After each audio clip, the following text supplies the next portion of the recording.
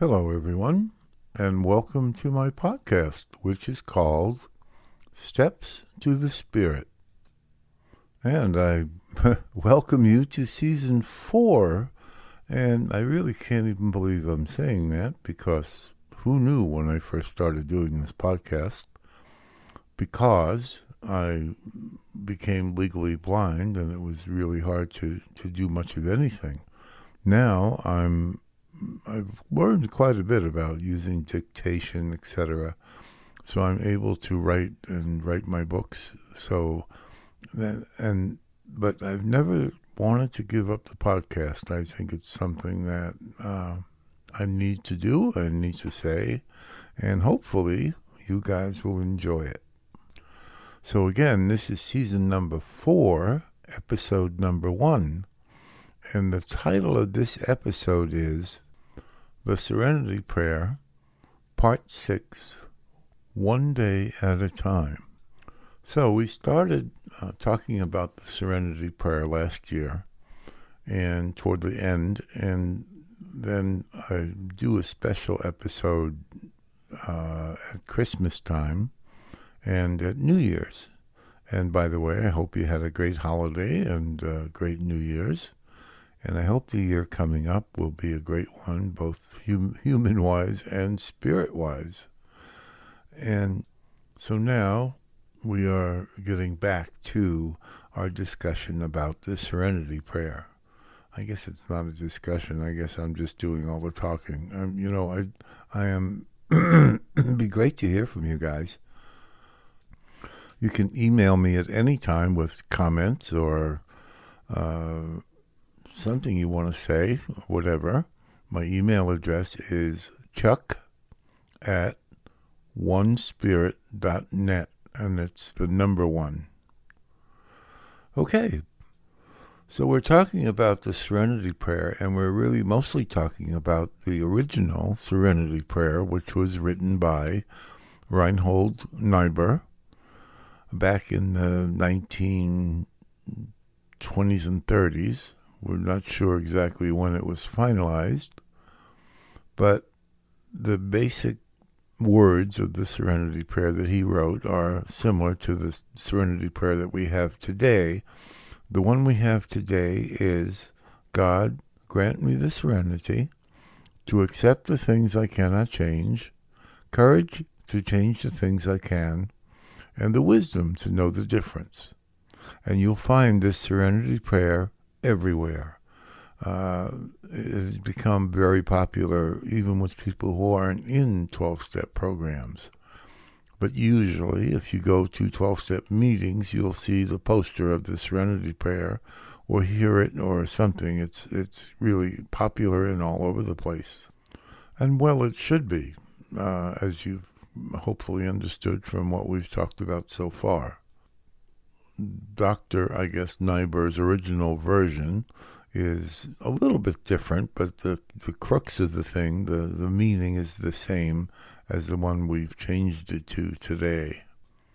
You may have also seen, especially if you attend meetings, a poster that says simply, "One day at a time."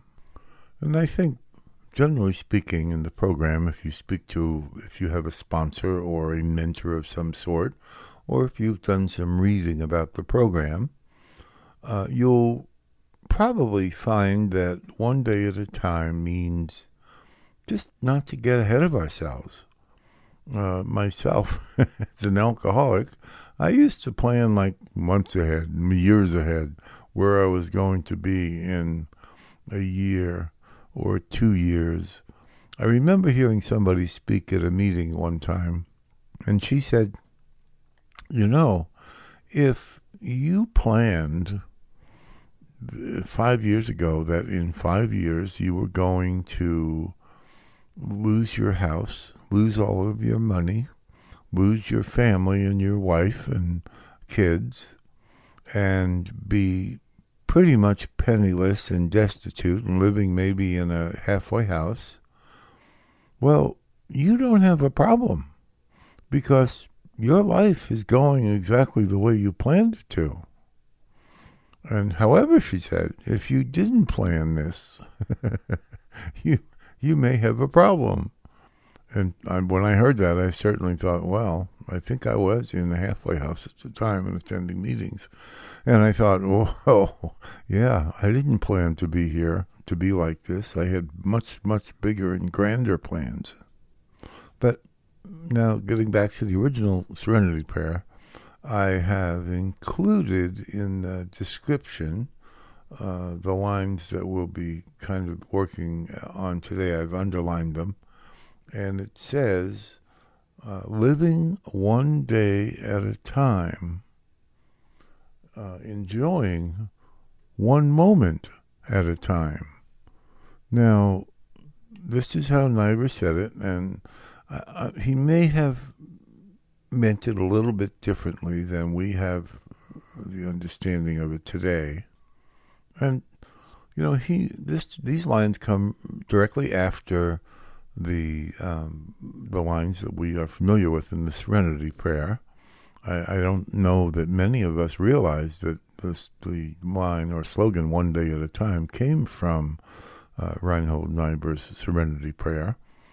But I think he may have been, as I am, at a loss for words when it comes to describing our spiritual relationship with God.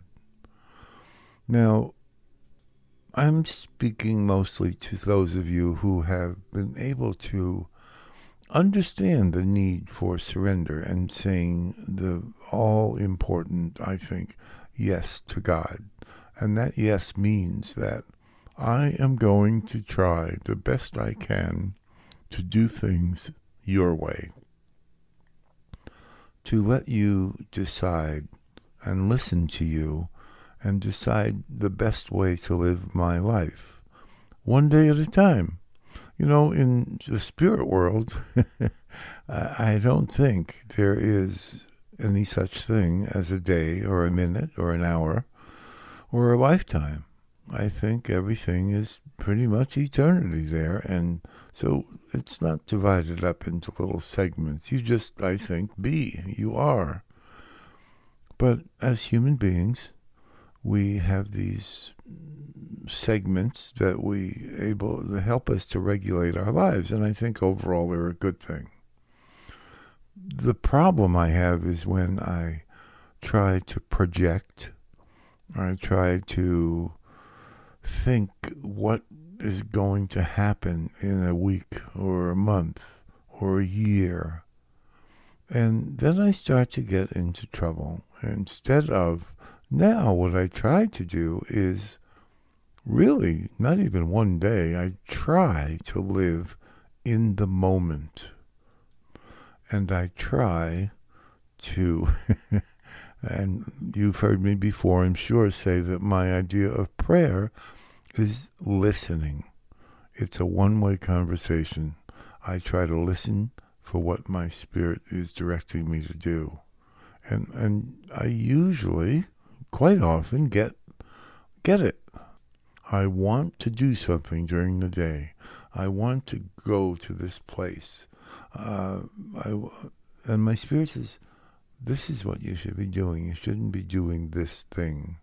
And this is the preferred thing for you to do. And I'm saying a lot of the time now, yep, you're right.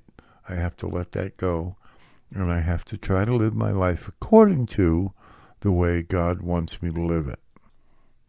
I'm sort of back now.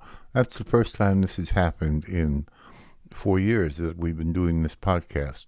I got a phone call and had to take it. So now I'm trying to remember where I was when I left off. I hope you'll excuse me if I screw it up. Anyway, I know that for me, it's not easy sometimes to live one day at a time. We have to make plans, and we find ourselves making plans. People make plans for weddings or graduations or a test that's coming up. But I really don't think that the one day at a time is meant to include that those things. I think that's our human life. And of course, we have to make plans. Otherwise, we wouldn't be able to really survive, actually, if we didn't make plans to meet somebody or to have a job interview or to go to the grocery store to get food. So I don't think we're really talking about that in living one day at a time. I think I'm kind of talking about not getting ahead of my spirit. And my spirit never tells me tomorrow you're going to do this. I never hear that. I hear you have to do this, you should do this, you may do this, this is just something that comes into my head that this is the way I should be living today. Or more likely now. I think what I hear, this one day at a time, is really now. Because let's face it, every action that I do is an action that I do now. It might have consequences in the future, and it may be as a result of my past that I'm doing it. But when I'm listening for my spirit's direction, for God's direction for my will and my life, those things come as to what I should be doing right now. And never mind tomorrow, never mind yesterday. What do they say in the program is, yesterday is a canceled check, tomorrow is a promissory note. What we have is cash, is right now.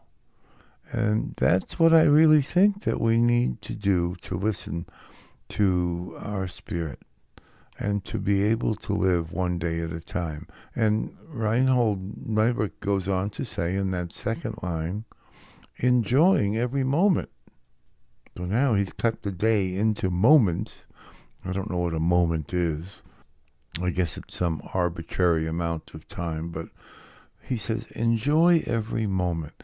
So just because I have decided to turn everything over to God does not mean that I cannot enjoy my life on earth, my life as a human being. I have to enjoy those moments. God has given us those too, just as well as given us our personal lives. He's given us the enjoyment of being able to have every moment and see every moment and see the birds, the butterflies, the hills, the lakes, the ocean. He has given us that. So once I am able to forget about the other problems that I used to have and I'm listening to God, theoretically I can enjoy the moments in my life a lot more without a lot of garbage being thrown in with them. Anyway, that's about all I have to say for today. I've gone over a little bit more than the time I like to take, but that's it for now, and we'll see you next time. Thanks for listening. Goodbye.